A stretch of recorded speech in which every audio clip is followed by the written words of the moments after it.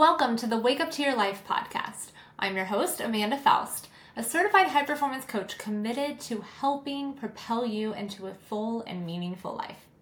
If you're tired of going through the motions and you're craving a life filled with purpose and intention, then you're in the right place. Together, we'll explore strategies, share stories, and unlock the secrets to living your life to the fullest.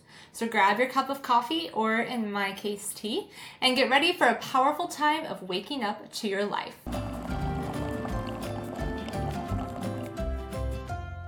Hello everyone, today we're diving into the world of mindfulness. You may have heard of mindfulness, the practice of focusing on the present moment. But let's be honest, sometimes life is so hectic and mindfulness is one of the first things to go out the window. It seems like there's just no time to be present or awake. But what if I told you mindfulness can be done in just 2 minutes? Yep, I have a quick and easy exercise you can try right now.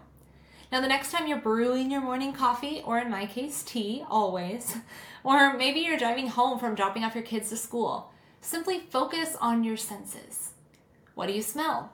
What do you feel? What do you see? What do you hear?